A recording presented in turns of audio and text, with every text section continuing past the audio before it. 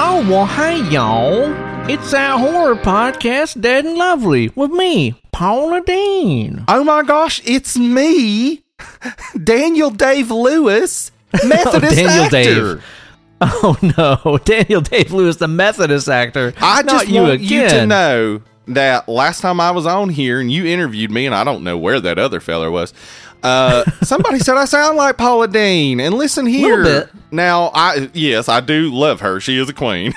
But Cup of all. But let me tell you this. She's a Baptist. Can you imagine trying to act against a Baptist? As if. Oh, man, as a Methodist actor, there's no way that would happen. Yeah. I gotta go. Bye. It's the newest installment of Dead and Lovely. Here with your host with the most is me, your good buddy, Uncle Ben. Me, Hollywood Steve. Daniel Dave Lewis barged in here and pushed me out of my chair. Oh, man, dude, he's intrusive like that, isn't he? Yes. And we are here today to be talking about a Creeps How also. Creeps How also. That's right. And if you just want to get straight onto the movie review, there's a timestamp waiting for you down in the podcast right down description. But as usual, before we do, we're going to shoot the shit, talk about what we've been watching, and all that other good stuff. But yeah, skip ahead if you want to. Steve, I feel like it has been at least 48 hours since we did this. Yeah. 48, maybe. The entire time I was watching 48 Hours, too. I was just like, That's Eddie a good Murphy thing on to do. repeat. Yeah. Yeah, why not, man? Why not?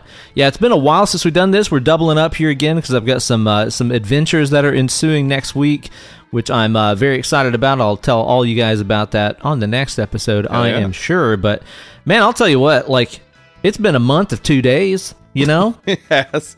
It hasn't It's just felt been like nonstop. only 2 days because I spent so much time, like, working on this episode that it just felt like time dilation. Dude, I'm telling you.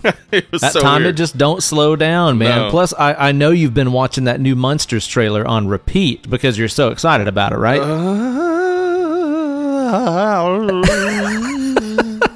No. It looks so bad, dude. I'm intrigued by how bad it looks, honestly. I'm going to watch it. I'm not like going to the theater or whatever, but I am going to watch it as soon as possible because, man, I think it could be good bad. Not like intentionally bad, but like fun bad. It's possible. It's possible. It's possible. I will leave that out there, man, as Yeah. a very slim possibility. Like, watching the trailer, it just seems like a bunch of super cringe. I'm trying to make this bad and silly and campy on purpose, but I'm trying way too hard to do it. Right, yeah. Yeah, Yeah, it's not. I hope it's I'm not my surprised. favorite. Yeah, but I you know, growing up, I liked Addams Family a lot. I watched The Munsters a lot on repeat too, and liked it. But I was much more of an Addams Family guy. I always thought Munsters was just silly, campy, and just kind of like they would have the weirdest problems, and it was also like, oh, and also some monster stuff, I guess. So like, Perhaps a Dragula, if you will. who knows? But like, I don't have like the deepest connection to it, so I'm open to it being silly, campy, and fun. But it didn't look necessarily good, and I'm gonna give it every chance in the world. I've seen all of Rob Zombie's movies, so might as well keep it up, right? But it does. Yeah, not you don't look want to great. damage that pristine record you've got going here with Bobby Zed's flicks, haven't his body seen- of work. You know what? I haven't seen El Super Bisto, his animated thing. I haven't seen that. I didn't even know that existed, really? Yeah, it was an animated thing. I think the main character was voiced by comedian Tom Papa. Okay. Yeah. All right.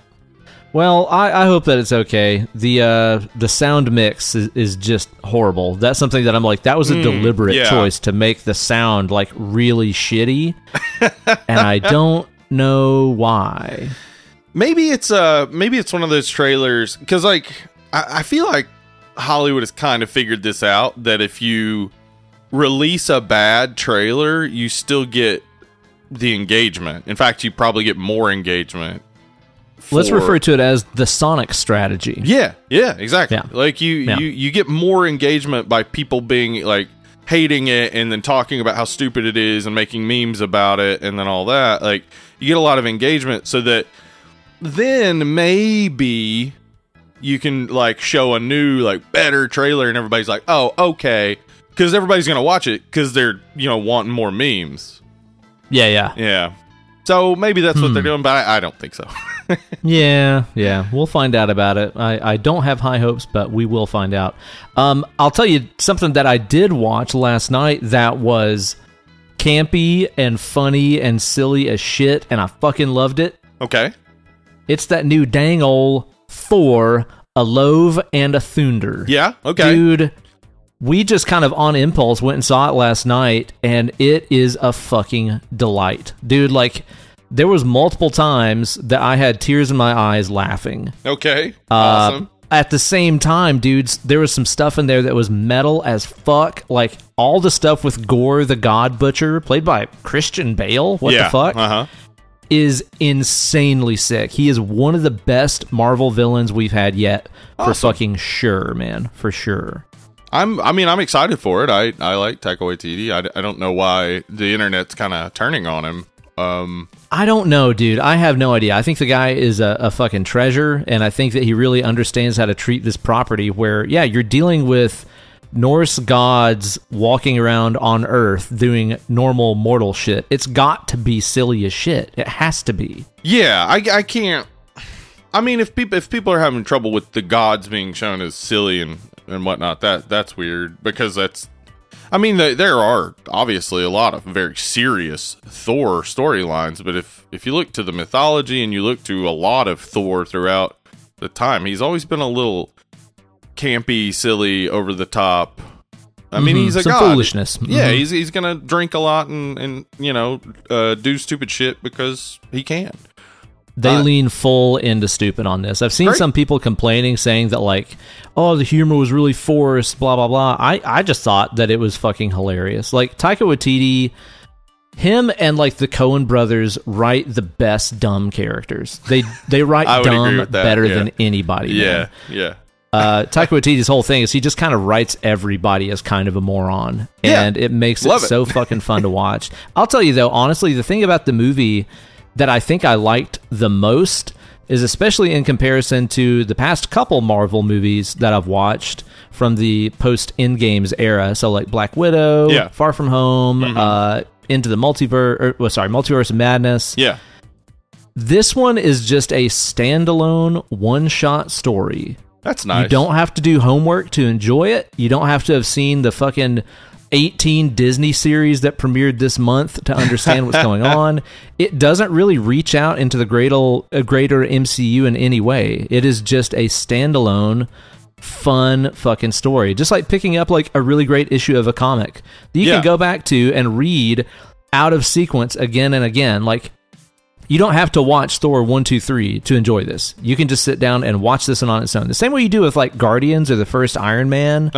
Like, I don't want to watch Avengers 2 on its own. I want to watch the other ones leading up to it. You know I wonder what I mean? if they're using it to start a secondary storyline, because they definitely did that with Guardians, where they introduced all the space stuff to make room for us to understand, like, Thanos and all the other things that were kind of teased up to that point. And I wonder if what they're doing is initiating a full new storyline that's going to then come together with all the other stuff. Because, I mean, the end of the Eternals was like, oh my gosh, what the fuck is going to happen?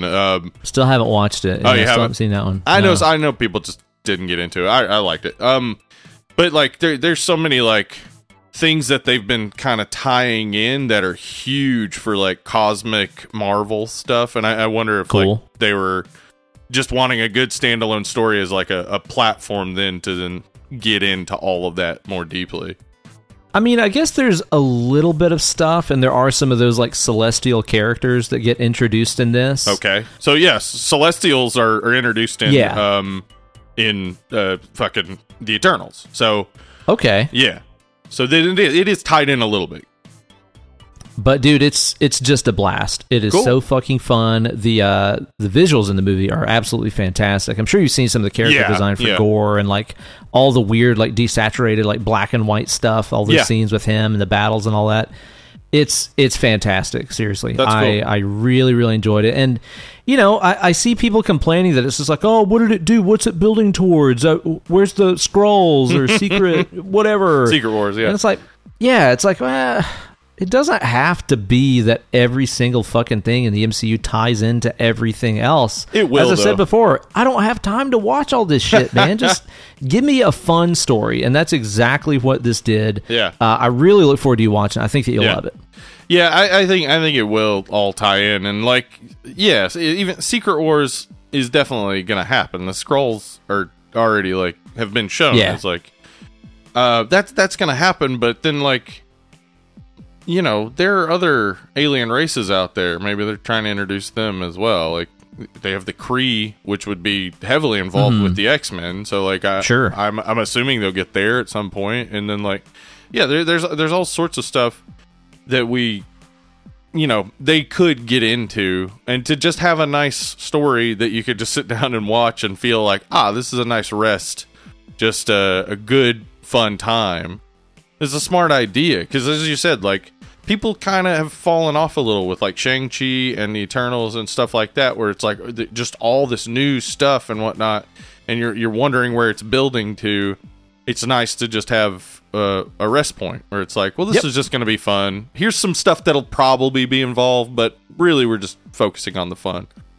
Yep, that's exactly what it's good for, man. Cool. Watch something less fun the other night after we recorded our show, man. I watched the montage of Heck, that Kurt Cobain documentary that came out a couple of years ago. I haven't seen it. Man, it was one of those ones that I wanted to watch it as soon as it came out, and I just put it off, and we decided to watch it the other night. It is extremely well done. There's so much footage and stuff in there that I have never seen before, like early live shows, like recordings from Kurt's like little tape recorder he used to record ideas on, like you know, like the genesis of songs that you've heard your entire life. It plays little snippets of it, and it's also incorporated in with some really neat animated stuff based on like little doodles in his journals and all this. Oh, cool. It was really cool, man. It was very, very, very well done. Also, just crushingly depressing, man. I did not allow myself for that like Bob's Burgers bumper at the end of the night to have something to like cheer up after I watched it. It's pretty crushing, man. It's pretty crushing. Damn. There's definitely some footage in there that I have never seen of, you know, Kurt with his newborn daughter, Frances, clearly just strung out as fuck on heroin. Just looking pale as a sheet, super thin, like nodding off while holding his baby. It's rough to watch, man. It's really, really, really very hard to watch. Left me feeling pretty fucking bad after I watched it, frankly. So if you proceed to watch that one, leave yourself a little pick-me-up time afterwards. You're going to need it. But it was really good. All right. I'll have to be in a very specific mindset to watch that, I guess. You do. Yeah, you have to be in a very specific mood. But again, incredibly well done. Super insightful about the life and mind of that tortured artist. And, you know, the only other thing that I think that we watched last week is that new Father of the Bride. Oh, okay. Which is weirdly good. All right. I was shocked. Like, I was not anticipating fucking anything out of it, and it's a solid, you know, Saturday afternoon, Sunday brunch kind of flick. Okay. It was surprising. Where's it at? Where's it streaming? I think we watched it on the Hobo Max. Okay. Hobo Max. All right. I'll check that out. I liked Father of the Bride as a kid. I liked Steve Martin movies in general as a kid. Yeah. Yeah. And, you know, this one is pretty much the same story. A couple a little bit more modern updates. Definitely some stuff in there that's just like, oh my God, boomer shit. You know what I mean? But they play out like the boomer shit. They play out the younger people, the millennial shit in there too. It's pretty fair to everybody. I don't know. I enjoyed it. I was very surprised. Cool. All right. Worth a check out. What have you been watching? Speaking of Bob's Burgers, I watched the Bob's Burgers movie. Oh, tight. Yeah, I saw it's like streaming now. I think on Hulu or something, right? It's on Hulu and HBO Max. And watched it and really enjoyed it. It's of course like a long Bob's Burgers episode. So it is. I'm not going to say that it's like 10 times funnier than any episode you've ever seen or anything like that. It's just like, no, it's just a longer Bob's Burgers episode. Yeah, they put a little more into the animation maybe.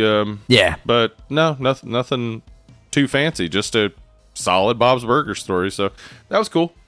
Also, rewatched Talladega Nights the other night.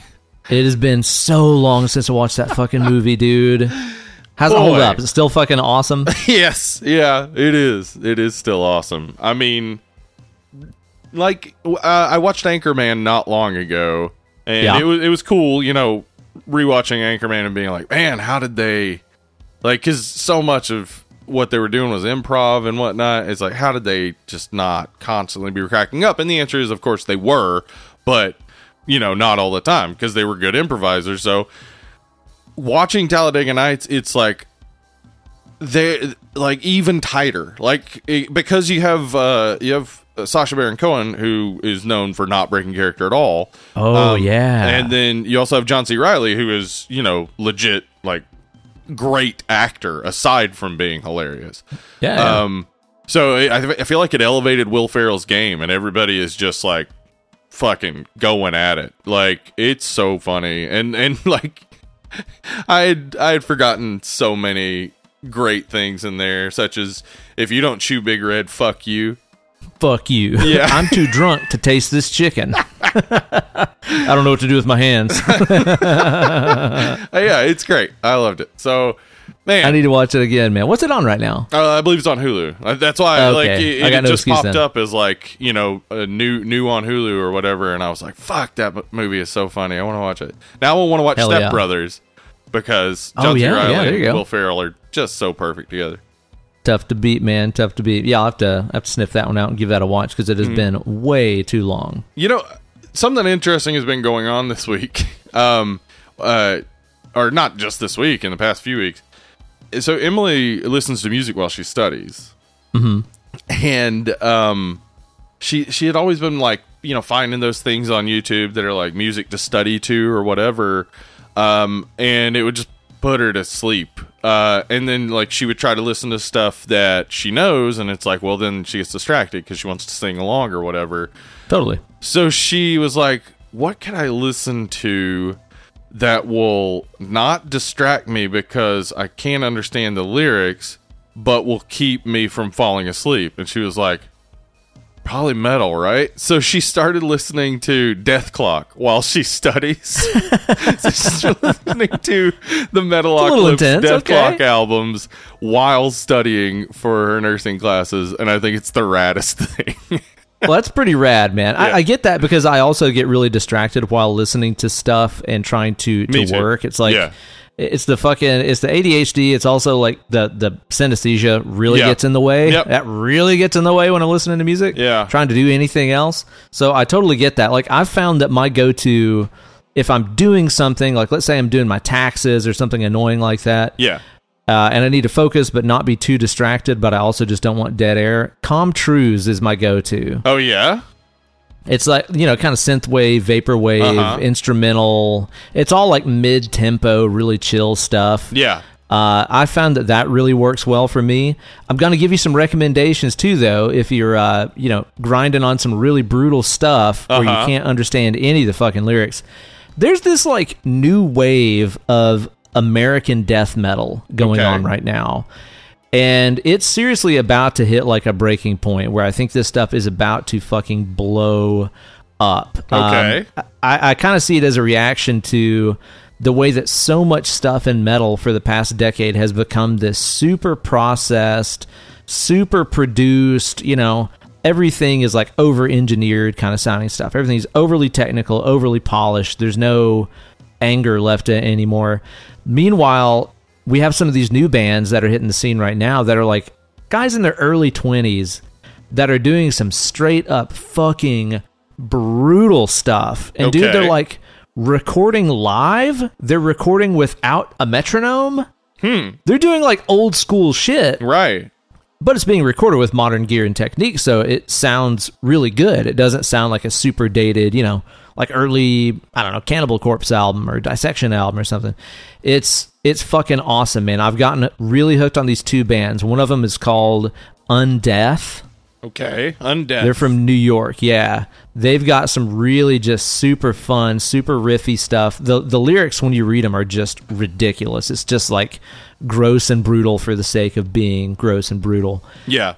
Really fun. I love that band, as well as 200 Stab Wounds. Oh, that's a bunch. Dude, that's a whole gaggle of them. That's a gob of stab wounds if I've ever heard one. Dude, listen to that band. Listen to the song Skin Milk. And let that get real good to you. Yeah. It's so just pissed and brutal and raw, man. Like, I feel like this stuff is doing to metal what, like, let's say, Nirvana did to the super polished glam scene that was going on in the late 80s, early 90s. It's just like, oh, back to reality. Here's some raw stuff. But it's also still really fun. It's really, really, really fun stuff. So if you need unintelligible and you want some new stuff, try those two bands out. I can't imagine what people in their early 20s have to rage about. Nah, not much, really. I got it made, dude. They got Facebook. They've grown up in just like the best economy, just all the best stuff. And it's going somewhere for sure. They definitely will get to retire nicely, live a wonderful life well into their 80s or 90s, I imagine. Oh, dude, I'm telling you, man, back when we were kids in school, we didn't have none of those, armed shooter drills in school. We were just left to fend for ourselves. Yeah. We didn't have none of those weeks to stay home at a time because there's a global plague going on. Yeah, we didn't get none of that stuff. Yeah. So easy for the kids these days. Yeah. Jeez. What do they have to be angry about anyway? Yeah, no, I can see why a whole heavy metal wave would come out over the next decade. Yeah, probably so, man. Maybe they're just getting all these terrible, vile ideas from comic books and video games. Probably, if I was to guess. Oh yeah, that's it. Yeah, that's it. Hey, at least probably got to be it. This movie has a message about that, at the very least, right? You know what? This movie is... It is, of all the movies I have ever seen, it is one of them, isn't it? Yep. Mm-hmm. It's certainly... It's something. A movie. We did the original Creep Show back in the day, B and the D, as I like to say on the podcast. We did that a couple of years ago, right? Yeah, I think it was a couple of years ago. And it's a treat. It's a treasure. It is great. I mean, there's a good reason why. Of all time. Yeah, it's revered as kind of the penultimate horror anthology movie. It's the one that everybody else bases their shit on. And this one is, you know what? Cat's out of the bag. It's not nearly as good. No. In fact, it's not very good. It's not very good at all, no. Yeah. No. Like, I think I have said on the show in the past multiple times where I was like, oh yeah, Creepshow 2 is still pretty good. It's got The Raft. It's got some fun stuff in there. Mm-hmm. I believe I have just watched Creepshow 2 one time up to now, years ago. It was also before I had ever seen the original. Ooh. So I didn't really know what I was missing out on or how good it should have been. Because this movie, dude, I'll tell you, it's one of those ones that left me going, I should have watched that instead of this. Ooh. You know what I mean? You ever feel that way about something? I do feel that way about things sometimes. Maybe we talk about some watch that, not this, in the Preview Palace. Welcome to the Preview Palace. Woo! Yeah, this movie's not very good. I feel like your time could be spent watching better versions of these same stories elsewhere. Yeah. Like, what do you think about when you're thinking about, like, maybe I want to watch a horror tale about the Native Americans? Maybe there's a movie that has that strong Native American presence that is not played by a white guy in a shitty wig. Right, and doesn't portray Native Americans as the villain or the monster. Yeah, or like simpering up to white people and stuff. Mm-hmm. Maybe there's something else you could watch. Yeah, there is. Blood Quantum came out a couple years ago, 2019. Yeah, it's a zombie apocalypse movie, and it's about a zombie apocalypse on a reservation. So that's cool. That's a cool premise. I've never heard of that before. Dude, I think people should definitely see it. It's a really solid like zombie apocalypse type of thing.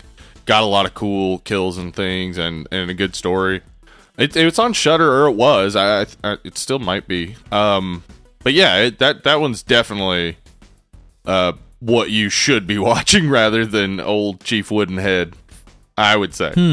Yeah. Maybe a little bit more sensitive handling of the subject matter than what we had in this one. Oh, absolutely. Yes. Yeah. It's made by a Native American director, I believe. I'm pretty positive. It's a good start. Yeah. So, yeah, I would highly recommend Blood Quantum over Old Chief Woodenhead. All right. Well, that's a solid start right there. Now, let's say that I was in the mood, as I often am, to watch a movie where people is getting melted. You know? I'm like, I could just watch The Raft and Creepshow 2 and watch somebody get melted, but then I'd also have to watch some completely tacked on rape stuff for some reason. Maybe I want to skip that and just get straight onto the melting. What do you got on deck here for me to check out instead? Wow, the 1988 Blob is going to give you all the melting you need, plus be a really good movie. I mean, we'll talk about it. The Raft is the most solid segment in this, and accepting that one bit that doesn't need to happen, is really good. But the Blob 1988, I mean, fuck, it's fucking awesome, dude. Earlier this year, it is a blast. Yeah, that was the first time I'd ever seen it, and I was like, how have I not seen this movie yet, dude? Like, the thing about, melt movies that I like the most, well, it's hard to say like the most, but affects me the most, is whenever it really shows just the brutality of how horrible it would be to be instantly melted by a substance. Yeah, holy dying shit, man. From the outside. Like, so you're going to feel it all the way to the point where it makes you start bleeding out. Like, either that or you're going to die from just pure shock. Yeah.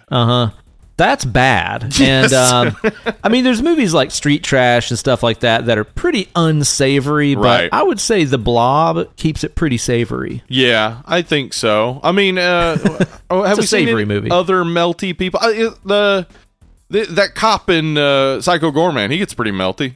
He gets pretty melty. That one dude in damn RoboCop, that guy gets fuck melted out of him. RoboCop is the place to go for a melt. That's for sure. Yeah. There's not a lot of melts in it, but the melts that are there are really, really solid. Good. Actually, they're not solid. They're very melty. They're very goopy. Very loose. Yeah.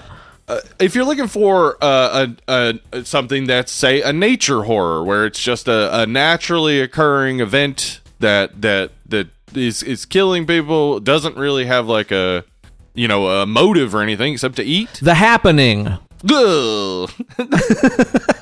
Right? Well, they have a motive. They're getting rid of people because they're destroying the planet.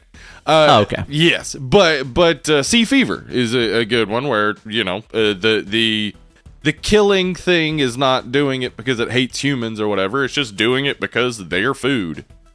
It's pretty good. Pretty good movie. Not like my favorite, but no, but it's better than this. Not better than this. Sorry, no. I don't know where I'd put it.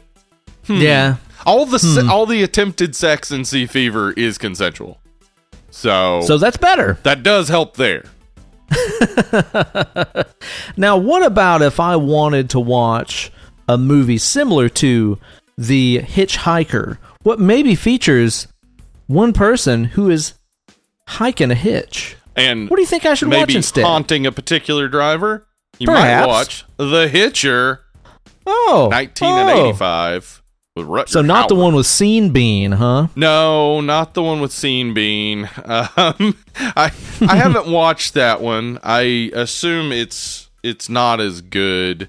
There's no way it's as good. Yeah, there's no way that Sean Bean is bringing what Rutger Hauer brought to that role, even though Sean Bean is a great actor. Yeah, he's great. But man, Rutger, damn, he brought the fucking intensity to that thing. I love that movie. I think that movie is fucking incredible. Just bleak, awesome soundtrack. Oh, that's another thing. A lot better soundtrack than The Hitchhiker. Oh, yes.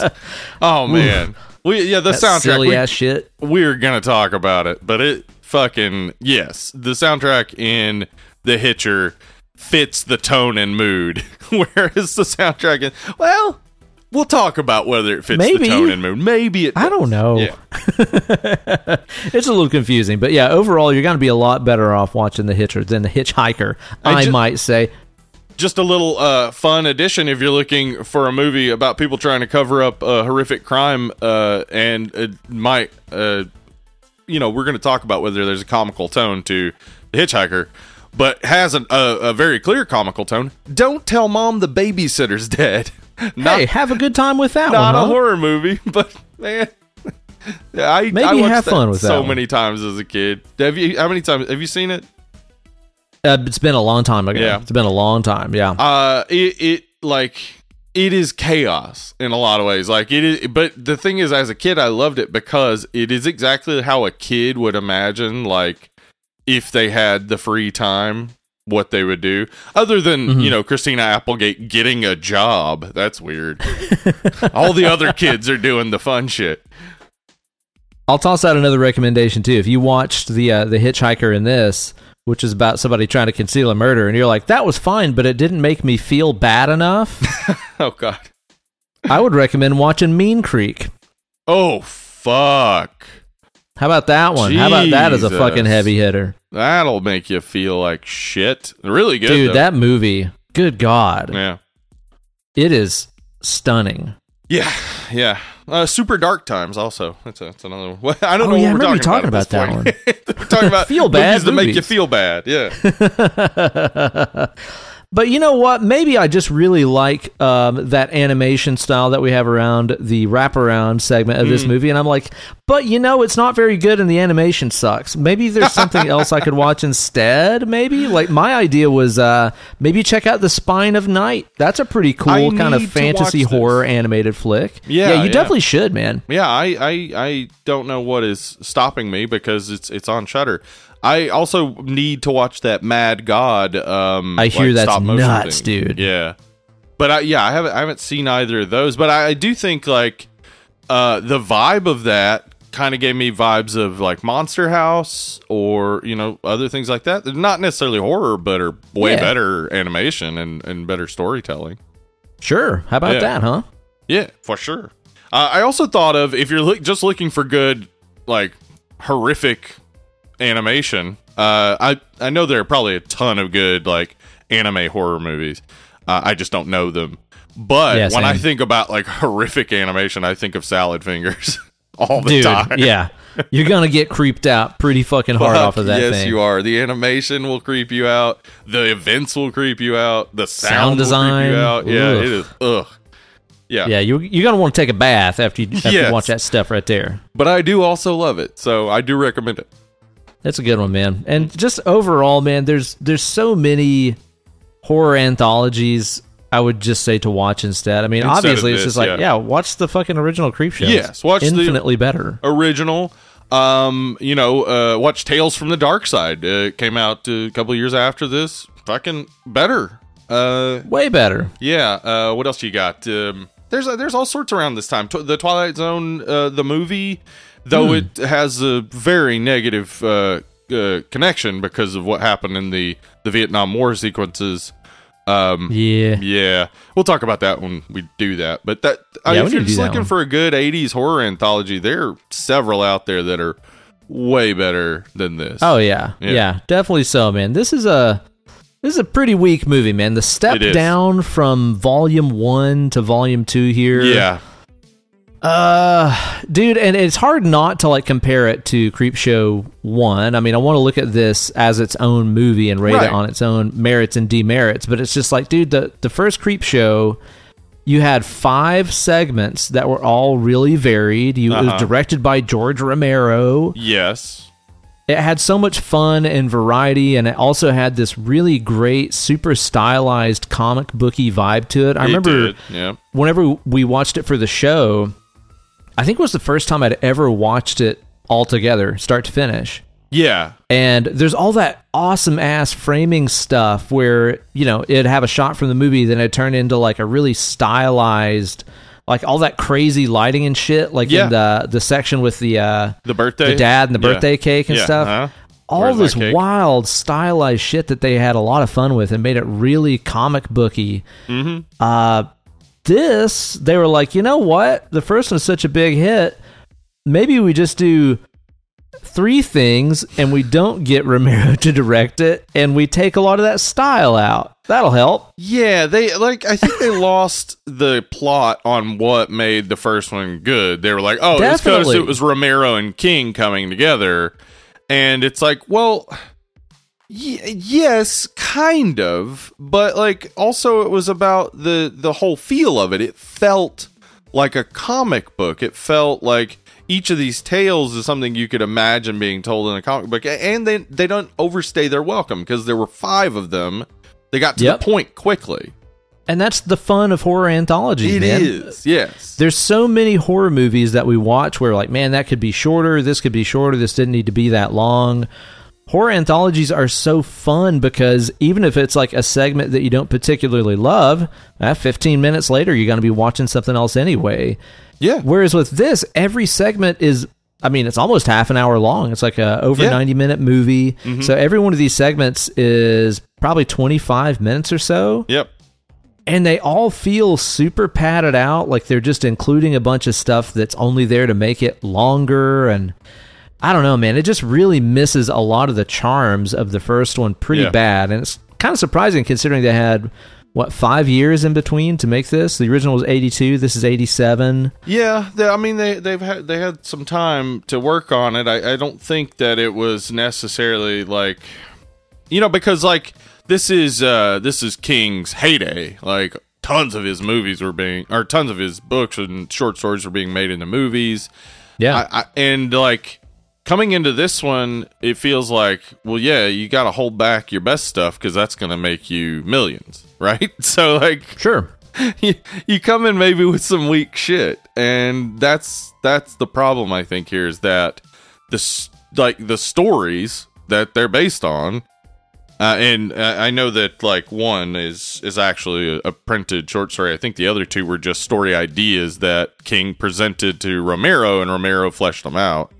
The stories are not his A game, so you're not getting King. You're getting like King at his worst. You're instead of getting full on cocaine King. Yeah, they brought out the paper plates for this one. They left the fine china at home. Yes. And then also like Day of the Dead came out the next year, right? So I'm assuming Romero was probably more focused on that. Surely. Yeah, and then you've got a director. This is his only feature-length film. Oh, really? Yeah, which he did a good job, I think. But like, I think that the reception of this kind of hurt his potential for getting other movies. Well, yeah, I can kind of see why, man. I will say one thing that they didn't skimp on, one thing that they did right is getting K&B on board. Well, okay. There's some great special effects stuff in this. Okay, so this is, all right, we talk about K&B all the time, and I feel like we should go more in depth on what K&B is. KB Toy Store was a line of stores when we were kids. You could go to in the mall, overpay for the latest video games, get yourself a sock and bopper, and have a good time. So K&B is the effects house started by Robert Kurtzman, or Greg Nicotero, and Howard Berger. So the K is Kurtzman, the N Nicotero, and the B Berger, Howard Berger. I feel like such an absolute fucking moron because I just now put that together. I have no idea how I never realized that before, especially considering how many times we've talked about K&B on the show. Yeah. I have somehow just now put that together. Wow. Well, I mean, listen, that's why I thought it would be a good idea to go into this, because I think we say K&B all the time, and I know listeners are probably just like, yeah, I don't know what that is. So we should talk about it because they're, a powerhouse in the effects game, but at this point, K&B's not actually together. They all worked together on Evil Dead 2. They were all kind of like Savini apprentices at a certain point. So they learned a lot from Savini. They all worked together on Evil Dead 2. They got along, and they were like, what we could form an effects house together, which they did the year after this. And their first movie was a movie we did recently, Intruder. Oh, okay, yeah, which has some great special effects. Absolutely. So Kurtzman actually didn't work on this one. So this is Nicotero and Berger with Savini as a consultant, and they were working originally under Ed French, who eventually actually quit because the director kept turning to Nicotero and Berger for like answers rather than the guy that was supposed to be in charge. So, oh damn, yeah, and he's gone on to do a ton of amazing things and did a ton of amazing things before that. So it no skin off his nose, but it was that's kind of the a moment for Nicotero and Berger to be like, maybe we are the people that people should turn to. Like maybe we do have the answers. Maybe we should be the ones people turn to. So they would eventually the next year form KMB, which has gone on to make effects for some of the biggest stuff and most beloved so horror much movies. Stuff, yeah. Like just an insane amount of stuff, and that's why you've heard us say KMB so many times. And if you didn't know what that was, I have now informed you. Boom. Yeah, so they're working on this. Nicotero and Berger, and Savini is working as a consultant. What is his name? Not the creature, the Creep. The Creep was originally the makeup was supposed to go on Ed French, but he had quit while they were filming the Raft segment, and so Savini came in and was the Creep. I was wondering why Savini was the Creep, because it's not even his voice. You don't see any of his attractive hunky face and mustache. Yeah. Why would you put all that on top of Savini? Just put it on anybody else, right? Because he wasn't supposed to be he wasn't supposed to be the Creep, yeah. All right. Who does the voice of the Creep? Because that voice was so fucking familiar to me. Joe Silver? It is familiar. I don't know what else he's in. I didn't really check. But I'll put Fuzzbeat on that. I'll need to look that up, dude. Oh, yeah, he definitely had, one of those, very clear villainous voices that I think was very recognizable and stuff. But, yeah, I think that the design of the Creep in makeup and then the design in animation are so different. They don't really match up. It's a weird choice, I think. Yeah, and honestly, whenever the wraparound story kicks off and starts this movie off, it kind of gave me hope. So I'm like, okay, this is pretty cool. This is kind of fun and comic booky. It's this small town. It's kind of dreary. You got the Creep rolling up in this truck. The makeup is pretty sick. It looks pretty damn good, man. Just a good ghoulish figure. And then it transitions into this animation style. Yeah. That it made me happy to see that it was animated for a second. And then I was like, wait, but this animation style, sucks. I really don't like the animation. Yeah, it reminds me of a lot of 80s stuff, but to a cheaper degree, right? Where but it's also it's more detailed, but in a gross way. In a way that... thanks, I didn't need that. Yeah, off-putting. I don't need to see all of the teeth individually. I don't... Yeah, it looks weird. It does. It looks weird, and that's why most animators didn't do that. And everybody looks super squirmy and wiggly. It's they thought that if it's not constantly in motion in every frame, people are gonna tell it's a cartoon. It's well, it's pretty okay to do that, actually. People don't have to just be gyrating and squirming around all the fucking time. It reminds me somewhat of Dragon's Lair, but yeah, totally not as polished. It feels but it does have that squirmy feel of Dragon's Lair. Yeah. But it feels like every third frame is missing. Something weird is going on there, right? Something weird is going on with it, yeah. But I think that, maybe it was intentional to make people feel uncomfortable, because it's supposed to be a horror movie. But I don't know. I just don't... I don't love it. I think it works well with the... the Venus flytrap looks cool, but all the humans are icky. Well, the thing about it that was weird to me, too, is that, okay, we have Tom Savini as the Creep or whatever, but, on the box for Creepshow 2, you have that cool, kind of Grim Reaper-looking skeleton face guy. Yeah. Where's he? No idea. What's he up to? What's going on there? Yeah, who is that? Why isn't he in this movie? Why did they put him on the fucking poster? Yeah. I don't get it. Who knows? It seems like one of those things where maybe they were they got the animators and they were like, hey, can you like work up a poster for us? And they worked up the poster, and then they were like, all right, so where's the animation? And the animator was like, oh fuck, we got to do that too. Right, dude. Real quick. And the wraparound story itself is, I'm not going to say all that compelling. I mean, the kid meets the creep gives him some creep show comics, and then the kid, you know, in Stephen King fashion, gets bullied by a group of street toughs. Yeah. And eventually lures them to their demise with some Venus flytraps that he has ordered from the back of the comic. Yeah. That's about it. Do you think they bullied him because he read comics that dealt with subjects that no kid would be interested in? Is that maybe like why they were beating him up? What do you mean, dude? You didn't, love to read comics about sordid affairs and gigolos when you were a kid in the 80s? You know what? I would definitely have watched that on Cinemax late at night, for sure. Sure. Silk stocking style, sure. For sure, but no, I would not have been interested in reading that comic. Nor would I be very interested in reading the old Chief Woodenhead one either. Seems to be let's talk about that. Politically well above a child's head, like what might be going on in that. This one right here, man, our opening segment to the entire 3-story anthology that we're dealing with here is a Native American tale told only through the kind and sensitive lens of an American 80s tale. movie. It's a white person tale.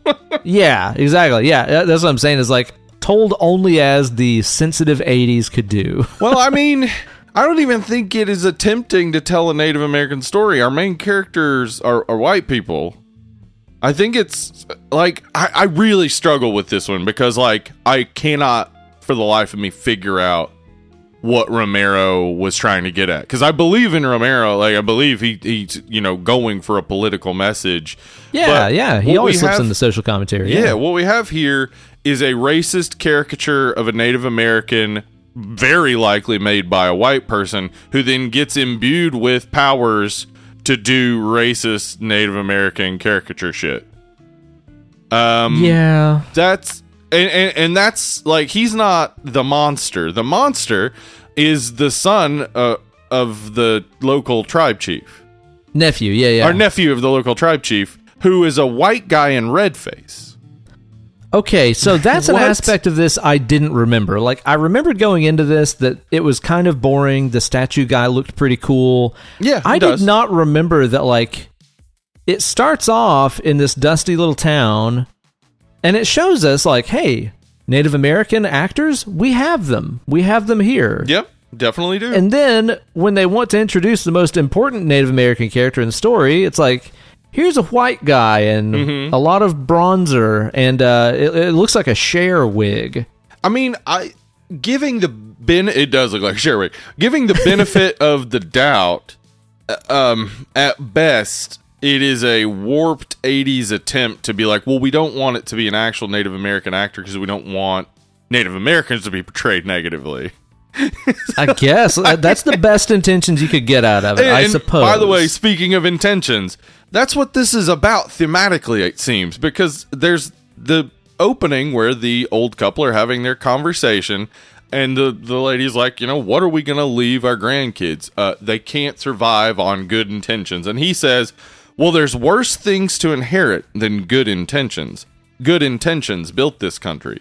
Which means, thematically, or at least from the perspective of the first protagonist we're introduced to, that good intentions massacred Native Americans? What?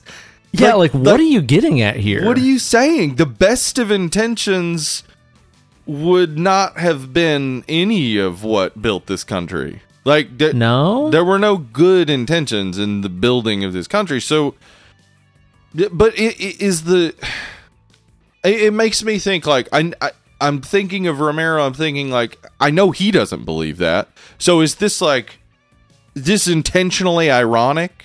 Like, I don't know. And dude, that's what I was trying to figure out throughout this is, there's parts in here where you're like, oh man, that's some like very, stereotypical stuff towards Native Americans.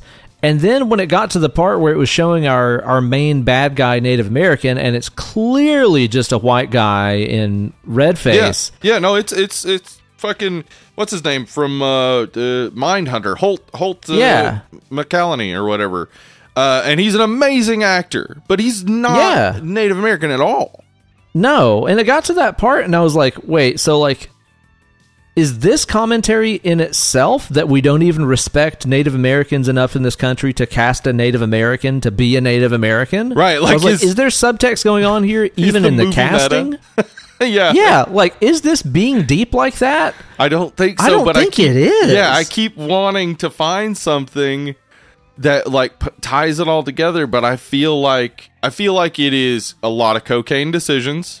I feel like it's also a lot of, I don't really have time for this. It's a sequel, and we don't really care that much. It'll make money because it's a sequel. Yeah. I feel like it really was just a lack of investment. It seems that way. Yeah. So, like, what we get in this is we have, this couple played by George Kennedy from Naked Gun. That's all I ever think of him from. Yeah, he's great. The Spruces, who are, in this town that is basically dead, and they don't want to. She wants to move on, but he doesn't want to because he says he's taken a lot of profits out of the town. He wants to, put some back in. And really, when he says that, it's like, wait, so he says he's taken a lot of profits out of this town. Like, was he gouging people? Like, was he ever like worse, I guess? Like, is he as an older man becoming a better person, but caused a whole bunch of damage in the town? Like, there's so many like subtext things where I'm like, what is going on here? Because like, I also thought, is it possible that Ben sent his nephew to steal that stuff? Like, because Ben doesn't seem all broken up about it. He just goes back and he just has his stuff, and then he goes and sees the cigar store Indian, which I hate having to call it that, though that is the term. That's what they're called, yeah. Yeah. He sees that and just sort of nods. Like, he's not very broken up about this. In fact, it seems like they should have left the town. Like, it's almost like the message of the thing is like, they really should have left the town. They should have just left. I'm not really sure what they're trying to say. And then you've also got the nephew guy who is kind of selling out his culture and is just interested in going to Hollywood and becoming a star based off of his really shitty hair. Oh man, what a weird, like, who wrote this? Who was like, you know what Hollywood loves? A man with hair. Dude, a man with fucking great hair. Dude, that's the only reason I've become anything. It's because I got good hair. He's so hung up on it. Dude, there's that line where he's like, do you know how many millions of women want this hair between their legs or something? Yes, like, what the fuck are you talking between about? Their legs. And running up and down their legs. And again, you are correct in that it is a bad Cher wig. Like, they didn't even give him a good wig. So, like, is it a joke? I like, is he delusional? I mean, he is obviously delusional in a lot of ways, but like, are we supposed to read him as delusional, or is it just written badly so he comes off as delusional? He's got that fucking very likely gang of characters that he hangs out with that support him, so the rich makes kid sense. Who always wears gloves, of course. Like you do. And then one of King's favorite tropes, a fat person. A fat person that's bad. King's you're favorite. Bad and fat. Take that. You're fat because you eat all the time. Yeah, look at you. I wonder, again, as I said, Romero like fleshed this idea out. Like, the Raft was fully written by Stephen King. I wonder if like, I wonder if Stephen King was like, make sure one of them's fat, or if Romero did that. Yeah, really, right? Like, either way, King has a history of fat phobia, man. He does. It's real weird, and like that, like. That's his defining characteristic. The character's name is Fatso. Yeah, that is his actual name. Yeah. And he's obviously not bright, because when he goes to steal stuff, he steals an entire box of Bazooka Joe gum. Who needs that? What is he going to do with Nobody. that? Is he going to like Ain't melt nobody them need down and create like bricks out of them? That's where he gets his material from, dude. That's where he gets his jokes from. It wasn't about the gum. It was about the material. I want to read what that eye patch kid is up to. Yeah. Why is that a thing, though? Like, I don't know. and it's definitely like an 80s thing. It's definitely a Stephen King thing. It is. Yep. But this like gang of characters, it just makes no sense that they would be like hanging out and perpetrating crimes. I mean, rich kid, like, why are you involved in these crimes of robbery and stuff? You're rich. You don't need anything. You have a fucking sick, what do you have, like a Firebird or a Thunderbird or something? Yeah, and like also like yes, what you're saying is like they're introducing reasons for us to question this, but then not giving any reason. Not following like, through. Yeah, like it would have been more interesting because like we see the rich kid like after they've robbed the store and killed the couple, we see the rich kid like sneaking out of his house. It would have like it would have been better, I think, if the rich kid had like come home and he has like this huge argument with his parents, and his parents are obviously like shitty to him or something. Like to give us some bit of explanation, like, oh, okay, I see why he's kind of rejected this life and wants to do something different or whatever. But no, it's just like, oh no, he's just a rich kid who wears gloves all the time and he gets killed. That's about it. The kills are okay, though. I think like they're not amazing, but they're all right. You know, again, you could say they're maybe a little stereotypical. It's getting arrowed, getting tomahawked, and getting scalped. Yes, they are stereotypical, but they look good. Like you know, whatever Nicotero and Berger were asked to do, they did, and they did it well. So, you know. The also Old Chief Woodenhead looks really good. I mean the makeup. Yeah, I was gonna say say is really good. I do think that's really cool. He has this like stiff, rubbery, like this is definitely not a human that I'm looking at. This is some kind of inanimate object that has come alive. Like it's got that uncanny valley thing going for it. Yep. Which that is good. I think does work, and it does look pretty cool. It's kind of hard to be scared of him exactly. I mean, I know that's the monster, but like in reality, he's the hero. Yeah, like he's the hero. He's the one that kills the bad people, which is something that happens throughout this entire movie. It kind of makes it hard to be scared when you're like, "Go monster, go kill the shitty people." Yeah, and see, it's not really horror exactly. Here's the thing. Like I'm just editing this story a little bit, adjusting it a little bit. I think you could fix this if you recognize that Old Chief Woodenhead is the monster, that he is a totem of white racism. Like, okay. Like if you then made the story that where Old Chief Woodenhead is getting a revenge for a couple that actually was bad, like these were bad people who hurt the tribe around them, and the Old Chief Woodenhead is this monster who is then like hunting down actual like good people. They robbed these people because of what they've done. Like give us something to hold on to, but there's nothing. Like everybody just kind of sucks. Yeah, pretty much. Especially the music during this segment. It is so after school special, like really, really, really phoned in soundtrack on this. Yep. The soundtrack just gets wackier and wackier as the movie goes, but it does. Yeah, not really great, man. There are also a couple of kills in this that are total no-sells, man. That part where the gang is holding up the store, and the guy has like a shotgun pointed point blank at the woman's side, Martha, I think her name is, and pulls the trigger. Dude, like, she no-sells the fuck out of that. She just, like, I don't care how strong you are, a shotgun from that close is gonna knock you over. This woman is just like, nope, fucking take it. I'm just gonna start leaking, but I'm not gonna fall over. Yeah. That would blow you across the room. That fucking cleave you in twain if you got shot by a shotgun in your side at that close range. It would be at least viscera all over the place. Yeah, for sure. Oh, yeah. And then he does too. Like he comes walking at him, gets shot, and then like takes another step toward him. Like they both no-sell it. Like no big fucking deal. Shotgun. Oh, I'm dead. Sorry.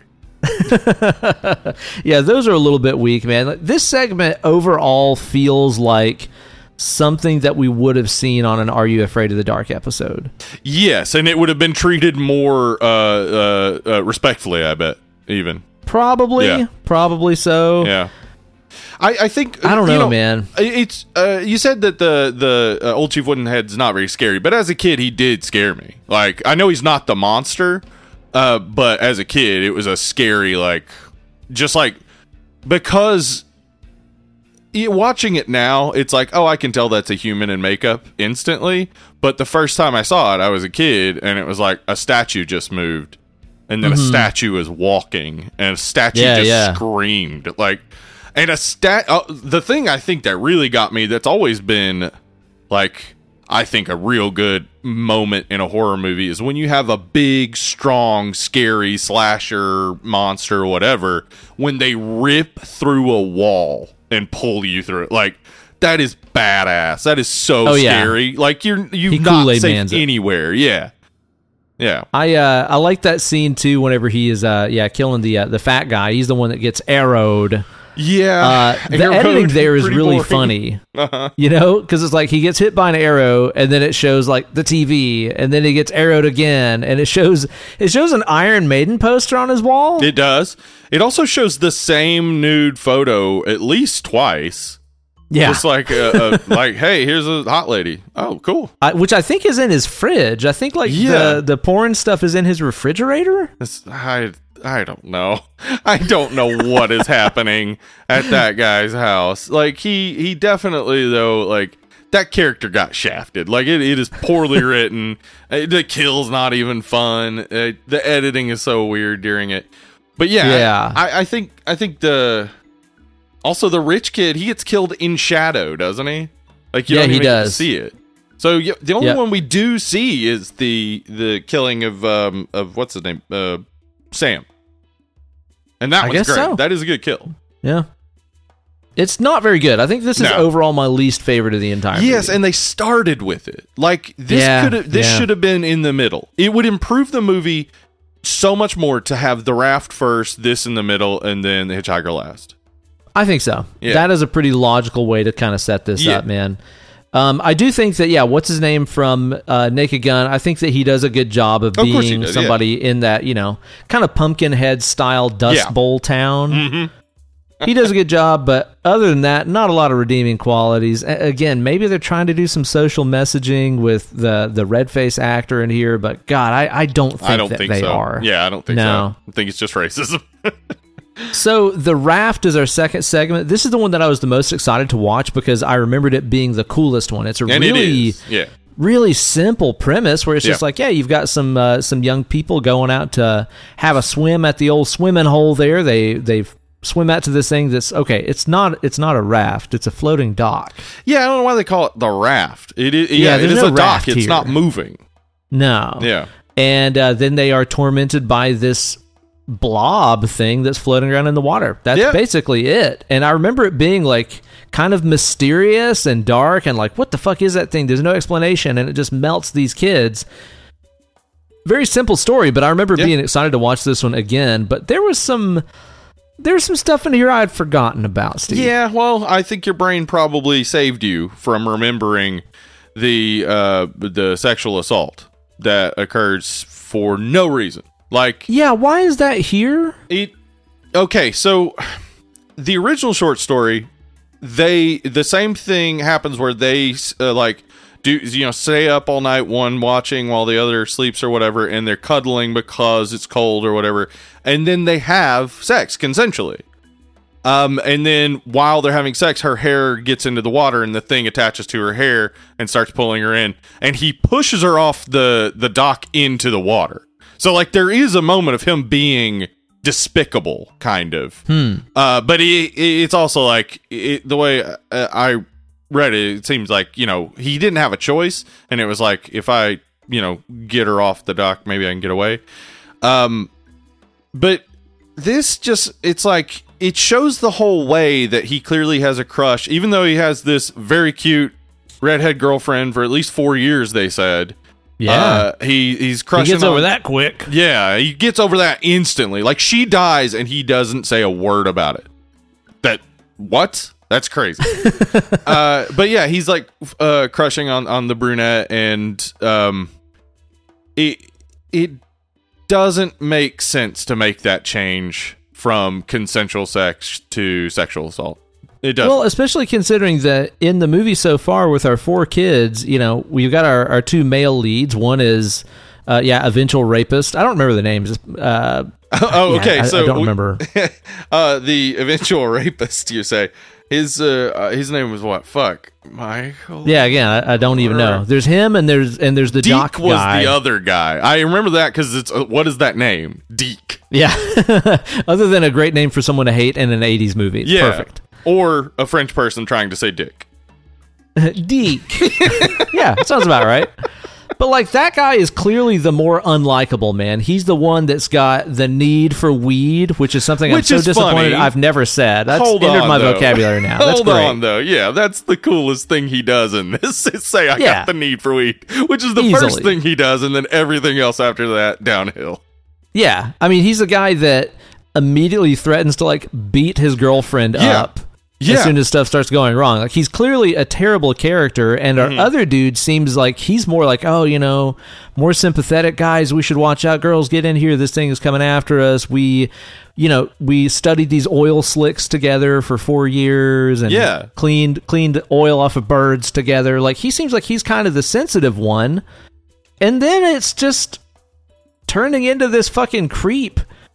Yeah. Out of nowhere. It's just so out of character. Like, I feel like that was supposed to be something that Deke did to make us hate him more and kind of happy that he dies. This is a discussion we have to have where I think people forget how pervasive rape culture and sexual assault were. I mean, and still are, but were in the 80s. Like, even in entertainment. Yeah. Yes. Like, Revenge of the Nerds ended with our protagonist raping the girlfriend of the jock, and we're supposed to cheer for it, and people did. Like, that was normal in the 80s, and it is like I do not think there's a message here except they were like, in it thing it says they have consensual sex, but like it would be easier if she was just laying still. Can you just, I don't know, try to have sex with her while she's asleep? And it's like, yeah, okay, cool, no big deal. I'll do that. That's why not was that the better somehow. idea? Like, I don't understand how, again, if you want to put that in there to make you hate a character, then make the hateable one do it. Not that that's a good reason to have that in a movie, but you're right. It's like, if the entire reason was to be like, oh, it's an 80s horror flick, let's have something titillating in here and show some skin. Just make him have consensual sex. Yeah, she absolutely. I mean, obviously, she was willing to do a topless scene. Like, why can't she also be awake for it? I don't get it, man. Yeah. And again, it kind of like, I feel like the entire thing had been building up some great tension up to that point. Yeah. And it was really disturbing, and there was a lot of tension with them being trapped on this little floating dock and unable to swim away because this thing was just hovering around them.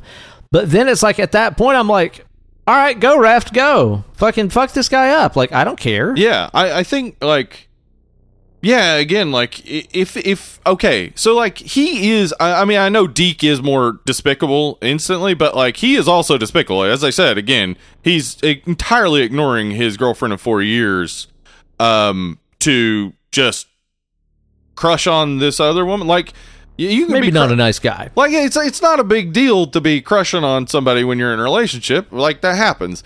But it is a big deal when you're treating the person you're in a relationship with like shit while you're crushing. Like, just you're trying to move on, I guess. Which would then make their, like, consensual sex scene, he would be back. His girlfriend just died.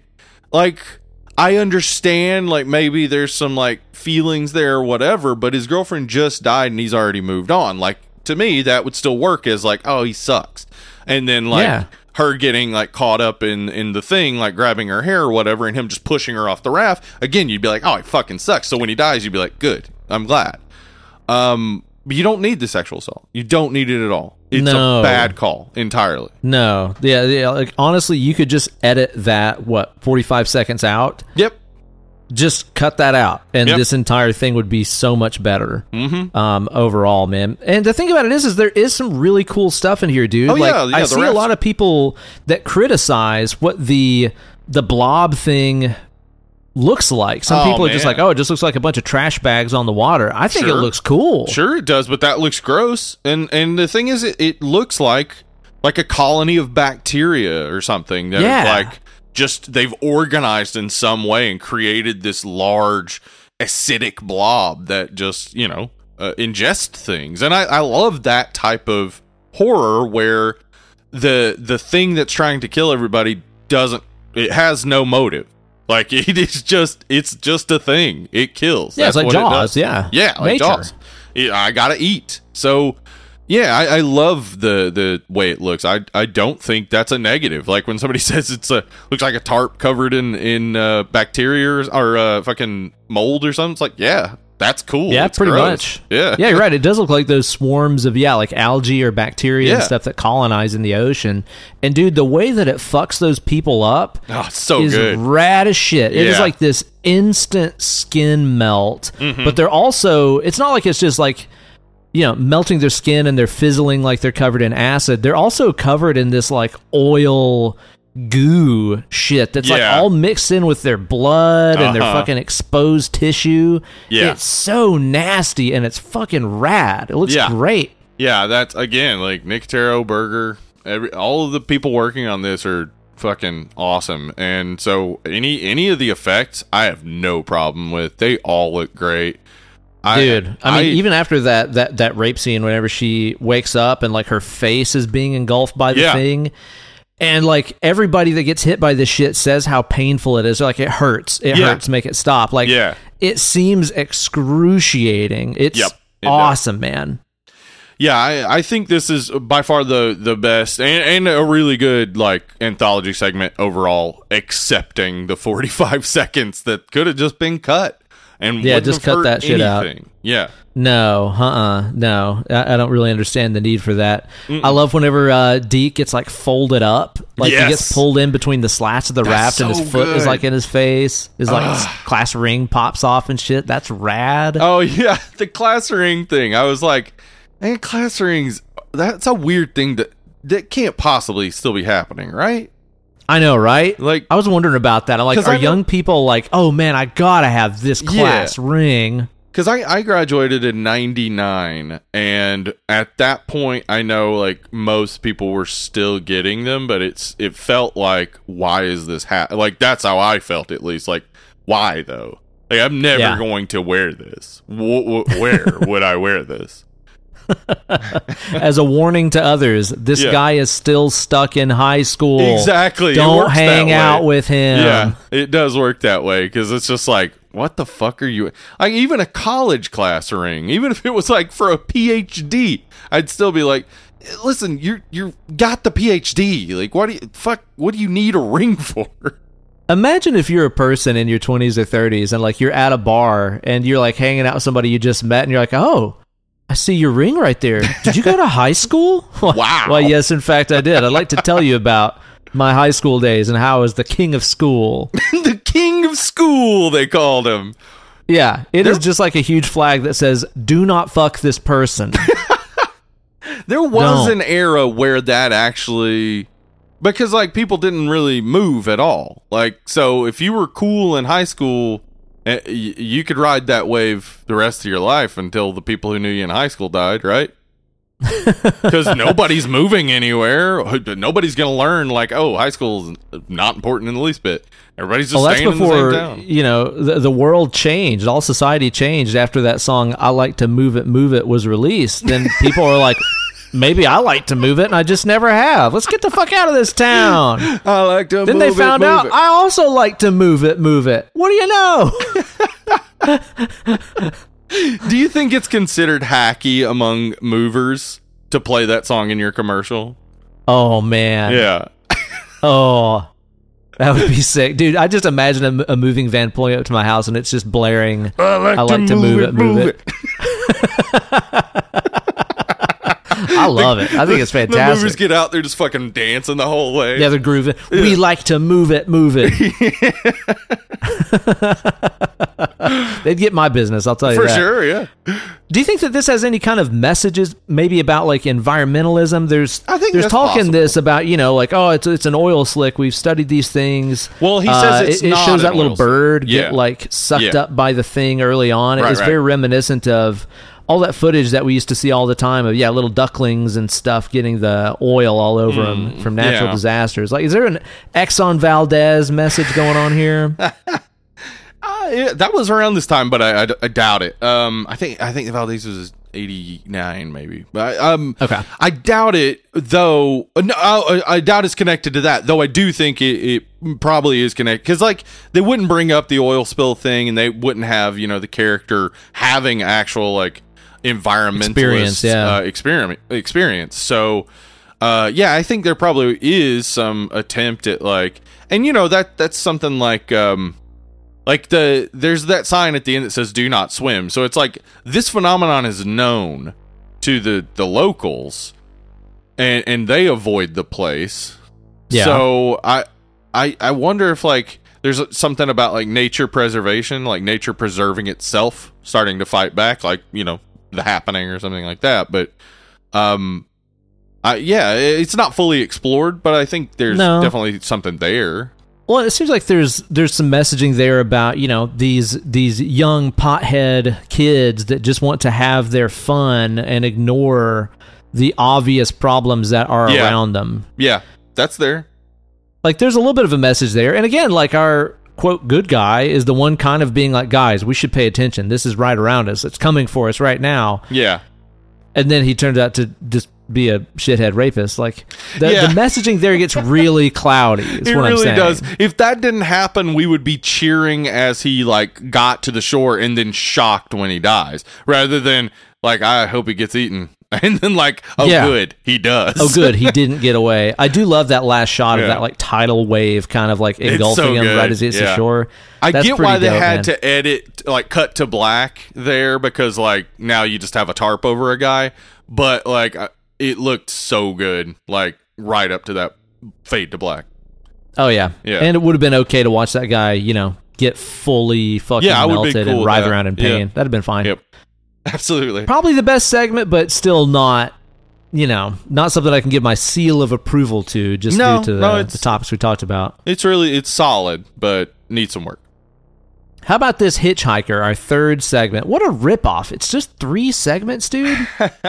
I actually think, the 3 segment thing could work really well if all 3 segments are good and tight, and they're not trying to drag out to be a 90-minute movie, which I think might have been going on a little bit. The Hitchhiker, I think, is good. It is a good segment, but it also it has its issues that I just don't like, and I think one we definitely agree on is the way she's narrating everything. Dude, it's just like the laziest form of exposition possible, where they're like, how could we show her inner monologue? Make it an outer monologue. It's really Kingy in a way, because King will have that, but that works in the written word. Like, if I were reading this, I would not think another thing about the fact that she's saying all this out loud. We said that about many of King's things, where it's like, man, that worked on the page, but you put that word for word in a movie, and it just doesn't work. This is totally one of those things where you're right. It's like, if it was just her in her car thinking about like, oh man, how am I going to explain to my husband why I'm late getting home? Yeah, you can read that on a page and it works. But when it's just this woman in her car by herself, and she's even like doing voices and shit, like making up these reasons. And it just keeps going the whole time, dude, the whole time. I talk to myself all the time. I know tons of people talk to themselves all the time. And like, I'll even do voices sometimes. But it's never as like tightly written as this. And that's the problem, is that no one thinks that tightly to put it into words while talking to yourself out loud. Like, it's a much sloppier conversation talking to yourself. I think is our point. Well, maybe you just don't practice as much as she does, dude, because she's just a damn self-talking machine. So maybe if you put in as much work into it as she does, maybe your dialogue would be better, dude. Maybe so. I mean, and she, like, here's the thing, like, that character is introduced really well and then plays out really well. Like, as a character, she's kind of amoral. Like, she's not stuck on morality. She doesn't care that, she's cheating on her husband. She just cares if he finds out, because then she loses, all the things they have. And also she doesn't care that she mowed this guy down and left him for dead. She cares about being found out. Like, and I feel like there's some interesting morality stuff at work there that they're trying to kind of play at, where it's just like, it's not even the crime that matters, it's the getting caught that matters. Yeah. And this is that's a tighter, more like recognizable sort of idea here of white privilege, like that she is just extremely privileged person to the point that nothing matters to her aside from losing her privilege. Mm-hmm. And so I think there is like some interesting messaging in there, and to decide to make the hitchhiker black, which is clearly in the script, as Stephen King, as the truck driver, says he's some black guy.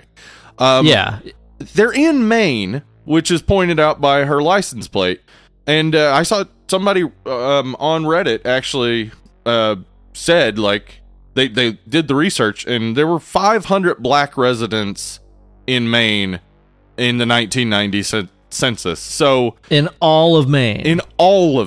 So choosing to make this character black is intentional. A choice. Yeah. And so I think then that it's like what we're watching is a privileged white woman breaking a black body over and over and over to the point where he looks absolutely inhuman. Just destroys him so much in the sake of not getting her own ass in trouble that they are completely dehumanized by that point. And like, I don't think that this is at all some kind of stretch. I mean, look at the way that fucking Tennessee politicians talk about the homeless. Yep. Like, honestly, like, I seriously think that these fuckers around here would just murder the homeless. Oh, yeah. As long as I knew they could get away with it. I honestly think they would. Let's just side tangent on politics. They made being homeless a felony in Tennessee. Guess what happens when you're a felon? You can't vote. Guess what happens when all the rent and all the houses are too expensive? A lot of people become homeless. Then you have an entire state where one of the senators, Marsha Blackburn, has a ton of investment in for-profit prisons. You have an entire state filled, the prisons filled to the brim with people who will never be able to vote again, and also are being used as slave labor. Wow. That can't all be connected, though. Can't all be connected. No way. Yeah. Like, I feel like this kind of class warfare that they're kind of dealing with, and the lack of morality and the lack of humanization that they're kind of playing with here is on point. I think that if any of these really do have a deeper meaning that we're looking for, it is probably this one, because they really do play up the fact that she has money. She's really tied up in it. Like, everything that she's talking about is like all money related. Yeah. Even her own like personal injuries. She's talking about how much it's going to cost to like fix that. She sees everything as fixable with money. Yeah, and so the more I talk about it, the more I think this is definitely the most solid story. As a horror, the horror is being the hitchhiker, right? Like, I guess so. I don't care what happens to her. Yeah, because that's the thing, is like, I'm not watching this being like, that poor woman, that ghost won't leave her alone. I'm like, good, great. Yeah, excellent. And again, this continues the theme where it's just like the monsters aren't the monsters. It's the people that make the monsters that are the bad people. Which is maybe the whole like idea behind because it does end on that quote about comic books and how they're, they don't, make people bad or whatever. Like, maybe it is trying to get at like the people that are the actual monsters are not the ones who look like monsters. Right. Yeah. Which, good. That's an absolutely great takeaway. It definitely could have been clearer. I do think though that this, in a way, may get into comedy at a certain point, because That's the thing, right? Yeah, it's like one of those gags where after doing it so many times, it gets funny. Like where it's a thing that like it's not funny, and then it's not funny, and then it's not funny, and that now it's still, and now he's attached to the front of the hood going downhill. Okay, yeah, this is where's he gonna be funny. next? Like, is he gonna be like in her purse? He's gonna pop up out of there, like Ghost Shark. Yes, it is that. It's like Ghost Shark, where I mean, I'm sure a ton of people haven't seen Ghost Shark, but watch Ghost Shark. It's not a good movie, but it is great in the fact that like the ghost shark can appear like in any water, and you're like, wait, any water? So like you keep thinking like, what's it gonna appear in next? And that's kind of what it is, where it's like, where's he gonna come from next, and how like beaten up and bloody and stuff is he going to be the next time? Like I think there's like some and with the music specifically is what made me think that is that there's this like weird, it's so ridiculous weird music being played in the background. So is it like, is this supposed to be in some way comedic? Like we're watching her destroy herself because the hitchhiker's not actually there. This is just her like conscience actually getting to her finally for once, maybe, I guess. Yeah, but then it's hard to say. He kills her at the end, so that's not the case. But you're right, like the tone in this is really weird for me because it is so one note over and over. Yeah, thanks for the ride, lady. Yes. Like it's just that over and over and again, and the guy is getting just progressively more and more fucking brutalized. Like he's such beaten to a pulp that by the end you can't even tell it's a black guy. You can't tell it's a human. Blood and guts. Yeah, he's just completely destroyed. It's hard to watch, like, because the effects are really, really good, and this guy does look like he has just been absolutely annihilated. But then it's like him on the front of a car driving through the woods with this like goofy ass Rick Wakeman soundtrack going on that has like shredding guitar and like funky bass, and it's like, how am I supposed to be feeling about this exactly? And also, like, I mean, I guess in a way the theme would be, or maybe the idea would be like, you know, keep up your privileged lifestyle. Eventually, it's going to catch up with you. The people that you're harming are going to kill you. Like, and maybe that's there. In a lot of ways, I kept feeling like, I feel like this is her conscience, and the ending then makes that not work. And then it's like, okay, then let's say it is this magic ghoul type of situation. Like, was he magic before? Like, if she had picked him up, what would have happened? Is my question. Like, because if it's not her conscience, if at the end, like, she has been killed by this ghoul that has been pursuing her after his death, what would that mean, really? And I don't know, man. I think it's a little muddy, it's a little mixed, but it's also probably the strongest of the three stories, like the strongest attempt at making a statement. Yeah, I think so too. It is a lot of just like, about 20 minutes of the same thing over and over, though. Yeah, it is. So again, like if this was like the first Creep Show and it was 5 different things and this was only 15 minutes long, 15 that would minutes work a lot better. Perfect. Would have been perfect for this. Yeah. Yeah, no, we don't need like a near half hour of this, right? No, we don't. It does. It gets comical, and I don't know if they intended it to get comical. And it's not even comical in like the fun way. It's comical in the like your brain is like, what? What were they trying to say? What are they going for? Did they mean for this to be this way or not? Yeah. So it's not terrible. It's not terrible at all. In fact, it's good. It's solid. Not as good like horror wise as say a big blobby thing in a lake, but I also think I can't put myself in her position. Like I can't feel scared for her because I don't care. And it's not because she was cheating on her husband, like, you know, whatever, that's relationship stuff, that's your own thing. It's because she hit a person and drove off and didn't seem fazed by it. Like, yeah. I don't care about her. I just don't I care. will give this story bonus points. I just thought about this. I'll give it bonus points, especially considering some of the other topics that we talked about that were handled in this movie. I'll give it a couple of bonus points for portraying a sex worker in a non-super skeezy fashion.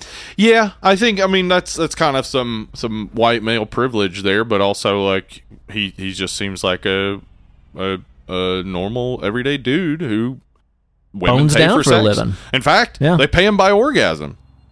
That's how good he is. And he's not like super skeezy. He's not like in a damn drug den. He's in a really nice place. Yeah. All right, so I'll at least give it bonus points for that. I'm sure if the roles were reversed and it was a guy visiting a woman, he wouldn't have been visiting her.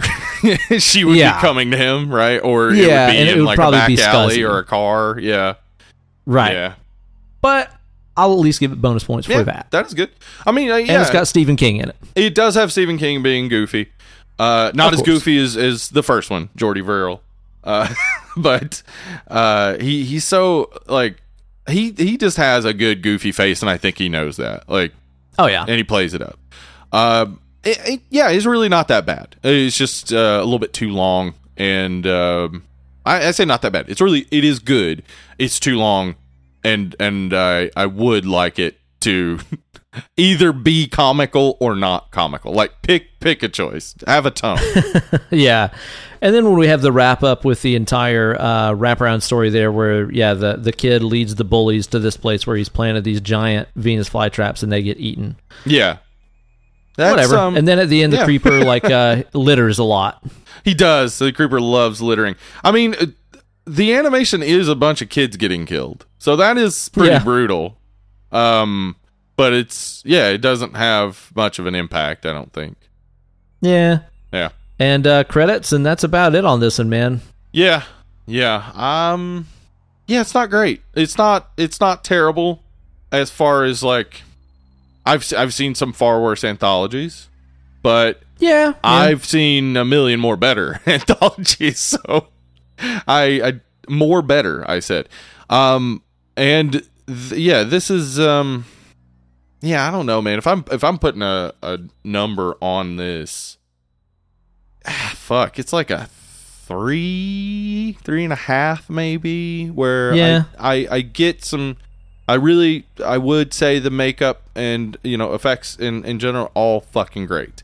That's where all the points are coming from for me, for sure. It's definitely not soundtrack or pacing or anything like that. It's really just based on the effects for me. I think all the actors are doing a great job. Especially what's her name by herself most of the time. The lady in Annie, Lois Chiles. Do you know who's originally supposed to play her part? Who? Goddamn Jeannie from I Dream of Jeannie. Oh shit! She was originally slated to play that. What's her name? Barbara fucking... I forgot. That would have been cool. I actually would... I don't know, like... I mean, this lady, she's sexy. Like, she's a hot lady. So, like, at first I wanted to like her. And then, of course, she's terrible. And then it's like, oh, well, I kind of get that, like... what's her name from Hellraiser vibe, Yeah, Mrs. Heat Miser. Yeah. So it's like, oh, okay, well, she's like villainous. She's like over the top villainous in a way, but no, she never reaches over the top villainous. She's just kind of cocky, I guess, but she plays it really well. Yeah. So all the actors are bringing it. The makeup's good. The stories are the problem. I think is just they're lacking.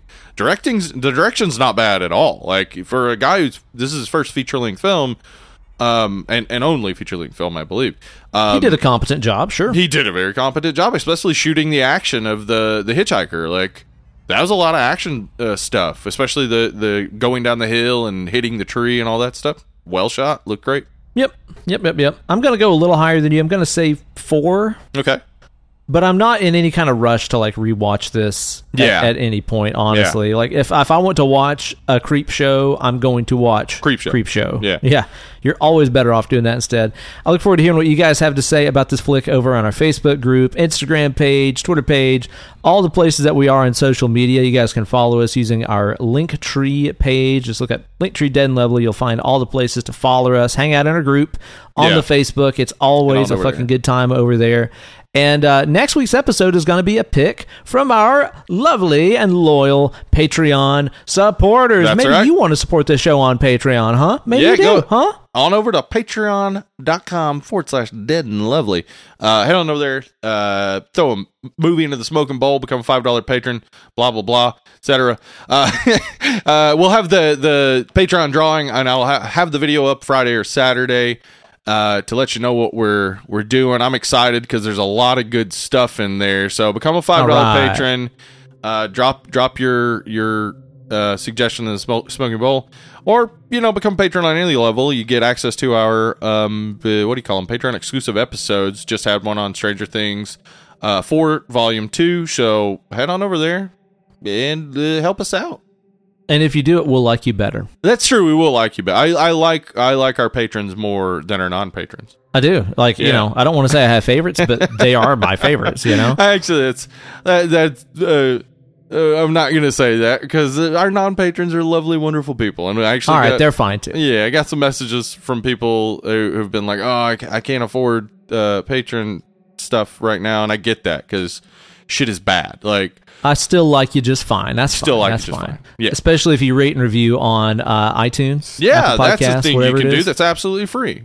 That don't cost a damn thing. Also, you can hang out with your boys later on in the year for our meetup that we're doing, our second annual meetup. We're going to be doing early November. Yeah, November 5th. Damn it, I gotta 4th, get this. I think it was. Maybe. I'll tell you. I think it's 4th. Yes, the 4th. November 4th will be the main meetup. But of course, if you're coming in from Knoxville, out of town, Tennessee, right here in Knoxville, Tennessee, if you're coming in from out of town, we'll hang out Thursday night, have some drinks, have some food or whatever, and also we'll do some stuff on Saturday and maybe even Sunday morning before you head out. I will be with you all 4 days. But if you just want to show up for the meetup, which is actually just going to be Friday night, we'll let you know exactly where we're meeting. I assume we'll probably end up meeting at MOB because it is just such an easy landmark for anyone to find.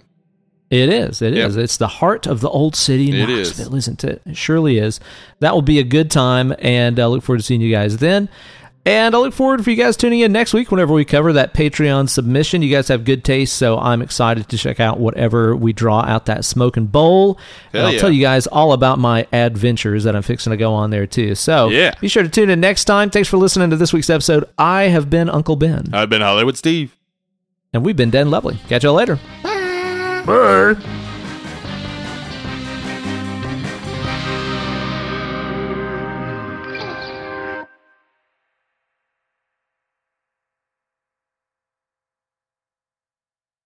So, Steve, I don't know if you know this about me, but I'm what's called a tuber. A tuber? Like you go down a river? Yeah, I do some tubing. I float down that river. Right. I also, when I'm not just floating in my raft there, I also make content and I pitch it to the internet. I pitch tent. You know what I mean? On you the tube. pitch tent. Yeah. Now the thing about that is a big part of this business is making the ideal thumbnail, that attractive looking image that lures people in and gets them to watch the video. Right. Mm-hmm. It's all about that thumbnail game. Yeah. But I was just thinking the other night about this. I'm not the only kind of content creator that there is out there, because there's also people out there making, let's say, content that's fit for adult eyes in the pornographic industry, right? Yeah. No, I understand. I'm over on RedTube pitching tents all the time. Just pitching tent left and right over there, man. Uh-huh. Do you think that maybe in that world, if they don't already do this, they should do this? Do you think that they should call them cum nails? Yeah, I do. Because I do. Yeah. Yes. Cum nails. Cum nails. I think you just saying that right now just kicked off somebody's fetish. Like Yeah, somebody probably, now is yeah. like, fuck, I'd like to come on some nails. Oh, like the kind you build a house with, or like fingernails? You know what? Dealer's choice. Yeah, cum nails though. I'm with you. Yeah, listen, it's a big change, but I think they could get with it. You can't get no business if you don't advertise. It's true. You know, All right. got to get that good cum nail, lure them in. And porn rarely has good thumbnails as well. I've noticed. They need to work on this, man. They need do to work need on to it. work on this, and maybe the rebranding could, like, refresh everybody's view on it, and they'll be like, I have to make sure the cum nail is really good to draw people in. Then we could get people like start working on their titles so that they're not all like anal ass backdoor. And it's like, well, I mean, okay, I get where you're going there, but like, Give me a that's little not, intrigue. Yeah, like, why don't you, be like, Julie invites a friend over. Let's see what happens. Like, I don't know. Like, draw me in. Don't just like put it on Front Street. I want to figure out what's happening here. Like, oh, okay, yeah. She put what in his where? Yes, actually, yes. We need more YouTube type titles for like porn. So like the ones that are just like, you'll never guess what's number 4 or whatever. You'll never guess what what's number Holy puts it in. 69. Yes. I'm telling you right now, anybody out there who's uploading porn anywhere, like, adopt cum nails and and start naming your titles like they're YouTube videos. You'll get some business. You will. Listen You will. to the pros here at Dead and Lovely.